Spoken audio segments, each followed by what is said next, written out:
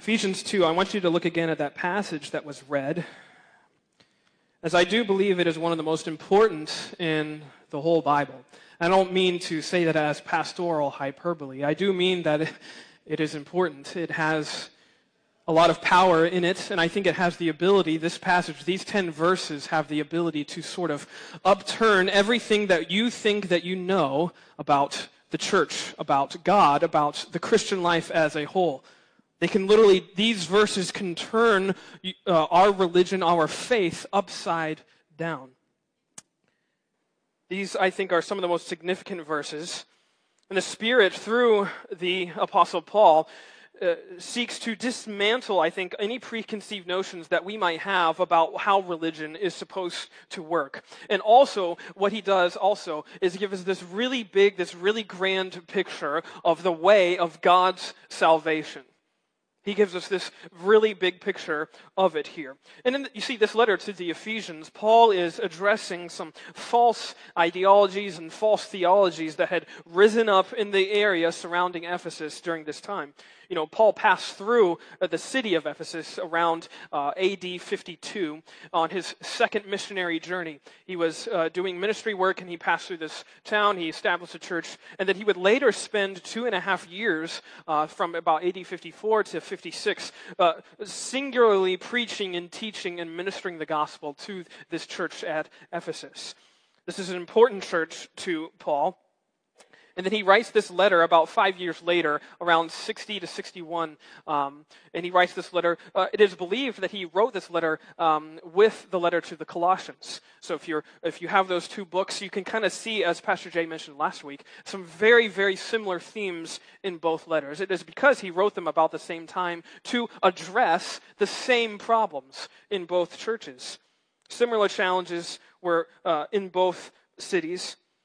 But Paul is writing here to, I think, dismantle and to totally eradicate any threats to the gospel with which he had been entrusted and with which he was entrusting to these Ephesian Christians. It is also believed, though, that Ephesians is what they would call a circular letter. And by that I mean it was a letter that was, yes, written for the Christians in the church of Ephesus, but it was meant to be passed around to multiple churches. Paul wrote this letter and he gave it to this church, and then it was passed around to a bunch of other churches in that region. It was meant for a wider audience. And why? Because it has a significant message, not just for that church, but for Christians as a whole. And guess what? We're reading the same letter 2,000 years later. It's significant. It's just as significant today as it was back then. It's important for us to see that.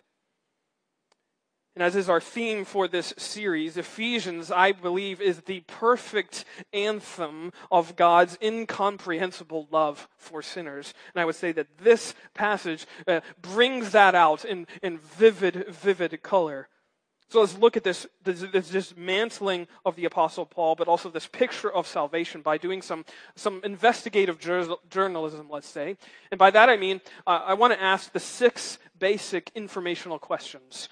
Who and what and when and where and why and how. And I think asking those questions about this passage will give us this glorious picture of God's salvation. So the first question we have to ask then is this: who does God save?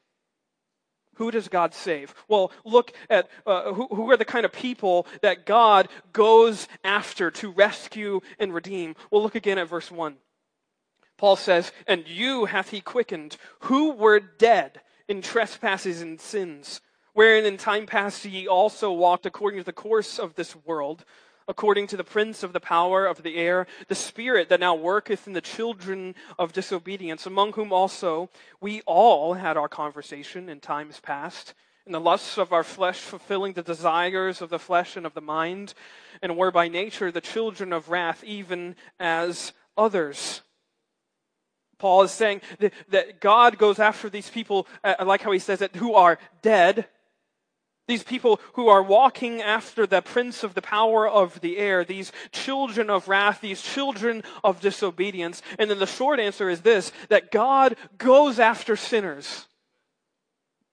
Who are the people God saves? He saves sinners. And by extension, and I don't mean to offend you, but he goes after you.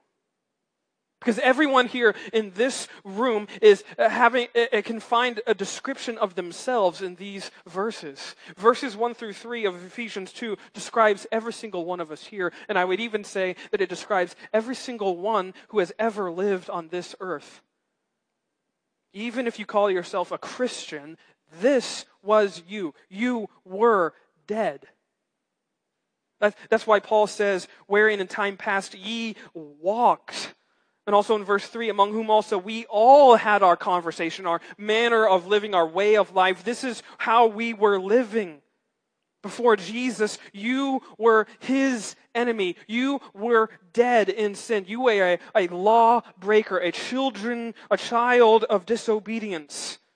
And nothing about you was good or holy or righteous or anything like that. Everything about you was only sinful and only selfish.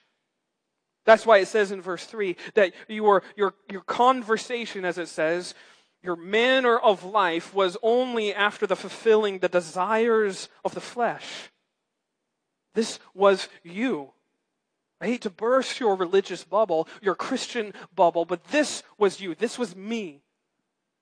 Before Jesus, I was dead. And maybe we can say this, that maybe this is still you this morning. Maybe you don't know Jesus as your Savior. And I would say that Paul is, what he's trying to get your attention, he's trying to raise up your eyes and say, look, you're not just sick.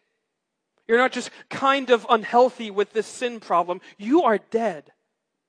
You don't just need medicine in a magic pill or a silver bullet. You need resurrection. You need the resuscitation of the gospel. You don't need medicine that can kind of fix things in your life. You need to be raised from the dead because you are dead in sin. Sin can't be cured by anything like that, a magic pill or a silver bullet. It can't be fixed by your activity, obviously, because you are dead. You need God's intervention. So that leads us to our next question. Not only who did God save, but what did God do to accomplish this salvation? Look at verses 4 through 6 again. It says, but God, who is rich in mercy for his great love wherewith he loved us. What does God do with these dead sinners? What does God do with these enemies of his kingdom? Well, again, it's very unexpected. Because instead of casting them off and committing them all to the punishment that they deserved, what does he do? He shows them love and mercy by making a way to save them.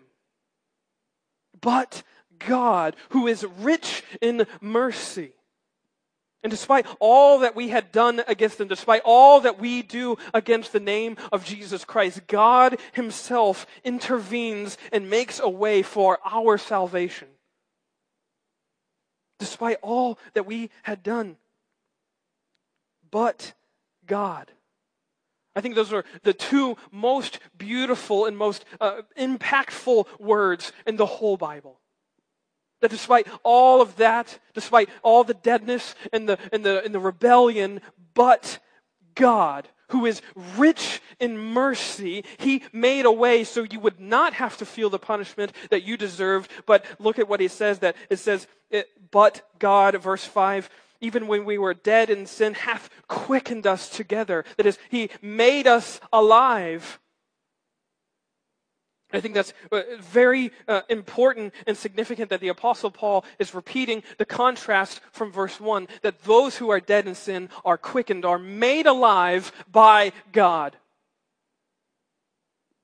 But this merciful God made us alive. Also verse 6, but this merciful God, it says, raised us together. He raised us. This is, I think, meaning he's given us the full measure of the Father's righteousness. That he not only just brings us up from the dead and saves us from our sin, he gives us everything that the Father has given to the Son. All the righteousness that is his is now ours. But look also, it gets even more than that, because look at verse 6 still. and hath raised us up together and made us sit together in heavenly places with Christ Jesus. We're not just raised up to God. We get all the benefits of being Christ's sons and daughters. We get to sit down at the Father's right hand because Jesus has brought us up there by His righteousness.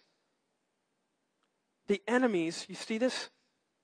The enemies are made God's family. How amazing is that? That the enemies, the people who are dead, are brought to life and made into God's family. And that's why, this is the most amazing thing, that the gospel of God's salvation is the gospel of adoption. And that this church is not a mausoleum for saints. This church is an orphanage for sinners. That every one of us here are sinners saved by grace, and we've been brought in, adopted into God's family. That, to me, is something that is amazing, that I can't get over, that God has made a way to save me, and I've been adopted because of what He did. But not only that, if you can think it gets better, that every delight then, that God seats us down, every delight that God has for His Son, guess what? He has for you. Every delight that God has in His Son is yours. It's conferred to you once you believe in Him. This is what God does. This is the what of what God does in salvation. And I would like to say this too, that if, I'm not a Greek expert, believe me, but if you look at Ephesians 2, 1 through 7, you will find that 1 through 7 is one big sentence. Paul doesn't really know what it means to have a run-on sentence, and he just keeps adding commas and semicolons and has this really, really long sentence. But I bring that to your attention because I want you to notice who is doing the action in these 7 verses. It's not us, it's God. God is the subject of this long run-on sentence, that God is the one who is quickening, God is the one who is raising, God is the one who is sitting us back down again. God is the subject. He's the actor. And guess what? We're the direct objects. We receive that action. We don't act ourselves. We receive what God has acted on our behalf. That's amazing to me, that God, this guy who is in the heavenly places, has seen fit to come down and save us enemies. So this entire salvation is not in a human achievement. It's not something that we have done. Obviously, it is only a divine act of grace. That's why Paul, he can't even help himself. He adds that parenthetical phrase at the end of verse 5, by grace are ye saved. He just adds it. He just can't wait to get it. He can't wait to get to it. Grace is sort of bursting at Paul's seams here. But only who does God save and what does God do in this salvation? But thirdly, our third question we have to ask is, when did God do this? When does God establish this way of salvation? I think this is a very important question. It's fundamental to the Christian faith. Does God wait to establish this way of salvation before He sees something in us?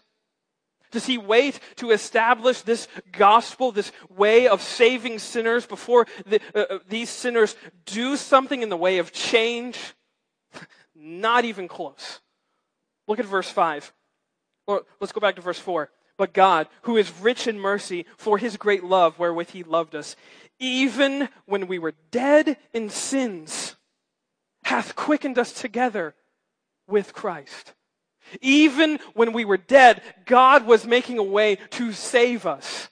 That's the when. He doesn't wait for us to change. He doesn't wait for us to make some sort of semblance coming towards Him. He comes towards us and He says, I will make the way of salvation. God doesn't wait. He goes out and initiates the search. He is seeking after us, even when we weren't seeking after Him. And that's the gospel. It's the best news for the worst people. The best news possible, that God was coming after us, even when we were running away from Him.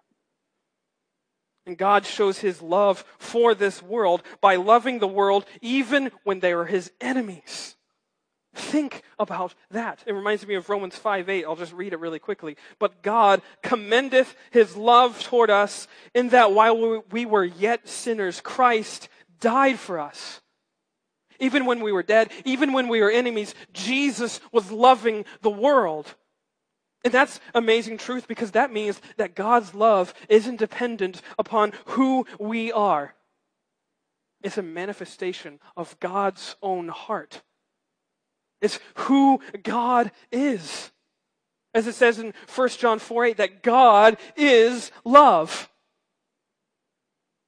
When you get saved, you're not unlocking some secret compartment of God's love. That's who God is. He has loved you before the foundation of the world. And God loves you not because he sees something in you that's good or something that's lovable or something that he can use. He loves you because he is love. As Pastor Jay has taught about in the last 2 weeks, that from you can even see it from Ephesians 1 verse 4, that it says, according as he hath chosen us in him before the foundation of the world, before you were born, God was making a way to save you. Before you were even a thought in your parents' minds, before you even had a blip on this long history of man's timeline, you were being redeemed by what God was doing. He was making a way for your redemption. But next, not only who and what and when, our fourth question we have to ask is where. Where did God do this? Again, it's an unexpected place. Where do sinners find this salvation accomplished for them? Where is this place of victory? Look at verse 5 where it says, he hath quickened us together with Christ. In verse 6, he has made us sit together in heavenly places in Christ Jesus. In verse 7, he might show the exceeding riches of his grace in his kindness toward us through Christ Jesus. The place of your salvation is the place of Jesus' crucifixion. When Jesus was dying on that cross in that place called Golgotha, called the place of a skull, that place where it was only supposed to be a place of death, guess what? That was your place of life. That when Jesus was dying there and he was breathing his last, guess what? He was thinking of you. And when the nails were piercing his hands, and then the nails were piercing his feet, and when the blood was streaming from his head, and the blood was streaming from his side, guess what? He was thinking of your sin and dying for it.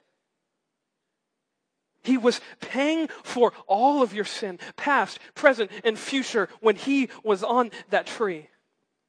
When he was hanging there, suffocating for you.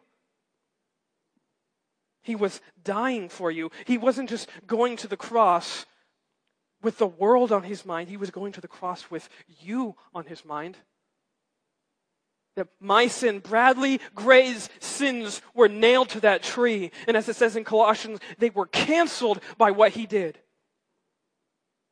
Your sin was paid for by what Jesus accomplished, and the very place of his death is the place of our life. That's incredible. Next, we have to ask this fifth question. Why? Why did God do this?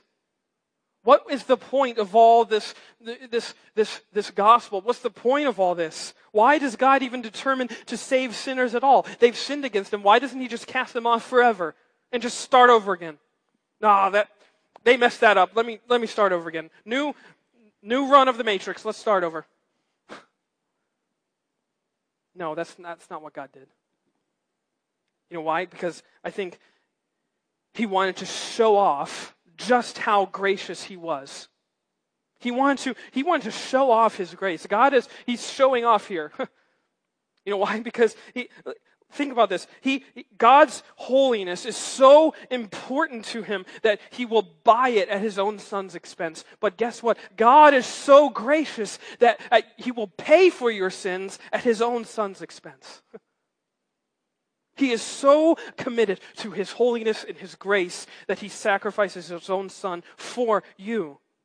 And I want to read you this extended quote from one of my favorite authors. His name is Horatius Bonar. But I think it explains what we're talking about so well. He says this: That a world that remains unfallen, untainted by sin, reveals but half of God. The deep recesses of God's own character only come out in a connection with a world that is fallen, that is sinful. You see, to learn what holiness is and how holy God is, we need not merely to see his feelings towards the holy, but towards the unholy. And listen to this, very important. God's purpose is to make himself more known to you, a sinner, than was made known to Adam in his sinlessness. God wants to show you more of himself than was ever seen before. And how does he do that? By redeeming sinners. Not by just fraternizing with holy people, but by coming down and taking the place of sinful people. He comes down and he takes our place, and so that we can learn way more of God's salvation of sinners than in any other way. This shows us the full expanse of God's heart. It shows us sort of the immensity of God's love and grace. That's why it says in verse 7, that in the ages to come, he might show the exceeding, the abundant, the immeasurable riches of his grace in his kindness towards us through Christ Jesus. He's showing off the depths of his person, the deep recesses of his character. You have to think about God and his character as a cavern. It's a cave. It's deep. It's wide. And you can keep on mining, you can keep on going deeper. As I've said before, you can go spelunking in God, and you can keep finding new ways to keep going deeper. There's always going to be something more you can learn about Jesus and the way he saves sinners in his grace. You know why? Because God, as it says, he is exceedingly rich in grace. And we'll never reach the bottom of this. We'll never find the limits of it. God's love is deeper than all of our sin and all of our unworthiness and all of our need. But also to show off, but I think also to, why does God do this? To make sinners into masterpieces. Again, showing off his grace. Look at verse 10. For we are his workmanship. You could also say that we are his masterpieces, created in Christ Jesus unto good works, which God hath before ordained that we should walk in them. This is why we are saved. This is why we are shown grace. It's to show off more of God's grace. We're works of art. Out of the terrible, nasty, ugly material of all of your sin, God makes works of art that showcase his glorious grace and mercy. That forever are representing the work of the artist, not you. They're representing the work of what God has done in you, not what you have done. And then we have to ask, sixthly, how? How does God do this? We've seen what God has done and who God has done this to and where and when and why. But how? How does God do this? How does God accomplish this salvation in us? And this answer, I think, is the most fundamental answer of all. Look at verses 8 and 9 again. For by grace are ye saved through faith, and that not of yourselves, it is the gift of God, not of works, lest any man should boast. Very clearly, all of salvation is all of grace. From beginning to end, from when you first believe in Jesus to when you pass away from this earth, all of that is sustained and carried and accomplished by the grace of God. He accomplishes every single miracle in this work of salvation. It's not by your work, it's not by your merit, it's not by what you can do, it's not by your sweat, it's not by your blood.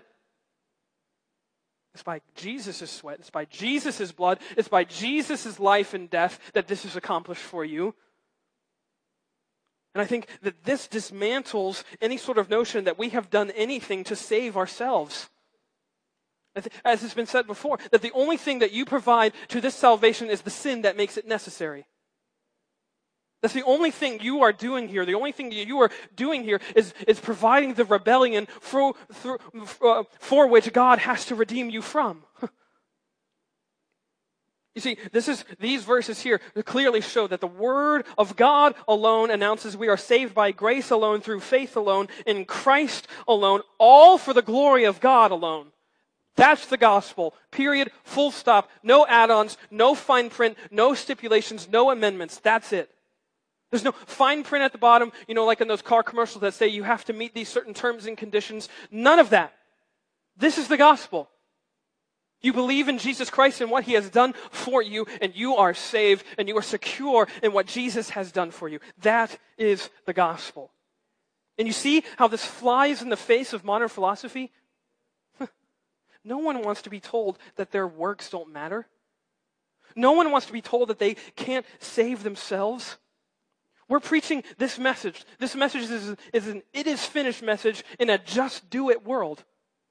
It collides. It can't mix. People don't want to hear this, that the work is done before they've already even tried to start doing it. They want to have a part in it. But you can't save yourself. You can't raise yourself or make peace with God yourself. Because there's only one thing and one thing alone that spans this vast chasm between God and sinners, and that's this cross of Christ that we have just talked about. And we offend God greatly when we insist that our religiosity counts towards His salvation of us.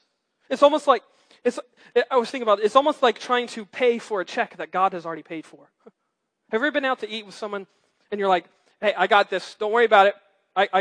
I'll cover this one." And they still try and pay. No, let me get my part. No. Let me pay the tip at least. Let me just at least pay the tip, right? I can at least do that. I'll leave a couple bucks on that. They want some part in it. They want to have some skin in the game, so to speak. Magnify that offense, when you were offended that they didn't take your generous action towards them. Take that offense, multiply it by 1 billion, and that's how offended God is when we think that we can have some part to play in our salvation. God has paid up this check. He's paid it in full. You don't have to add to it.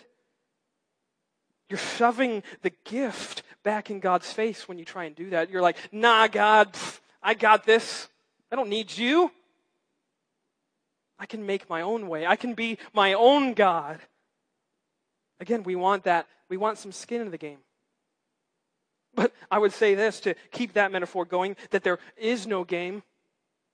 It's already been won. And the skin was Jesus's, not yours. Grace totally cancels the competition, and it gives you the only score that matters. That is, the righteousness of God is credited to you. This is God's salvation. He goes all the way to save you. He doesn't just go 99 yards and say, "Hey, you do this last 1 yard, you punch it into the end zone." He goes all the way to save you, even taking your punishment. He took all of that onto Himself. He took all of that filth, all of that guilt, all of that shame, all of that sin, all of your foul words, all of your lustful thoughts, all of your fits of anger, all of your bitter feelings, all the things that you have been offended by, and all the things that you have done in offense to others. He took all of that on Himself, and He died for it. He bled for it, and He rose again for it. Jesus became the criminal so that we, the criminals, might go free. Jesus became the adulterer. Jesus became the liar. Jesus became all of those things for us, as it says in 2 Corinthians 5:21. He became sin who knew no sin, that we might be made the righteousness of God in Him. He did this for you, for me. This is God's incredible salvation. And the key is, it's a gift. It's free of charge. It's given to you already. It's been extended to you already. So therefore, if you don't know Jesus this morning and you repent and believe in Him, you are accepting this gift that's already bought, that's already been paid for, that is totally secure in what He did. That's why I would just want to close by two last little thoughts. That for you Christians here this morning, remember that it is finished. Don't walk out of here thinking that there's something else I have to do to make this salvation secure in my life. It is finished. When Jesus said that, I think he meant it. And that salvation, this salvation that we have seen here this morning, was purchased for you before you were even born. And so you didn't win it, therefore you can't lose it. Number two, to those of you who don't know Jesus here this morning, who have not accepted Jesus as your Savior, the time is now for you to repent. Because God has bought your salvation with your blood. Why would you keep running away from this gift? Why would you keep trying to shove it back in God's face and say, I can be my own God, when he says, just take it, just open it. Your salvation is waiting for you in Jesus. Let God save you, and let God show you just how deep his cavern of grace goes. Because guess what? It goes far beyond you could ever imagine. Let's pray.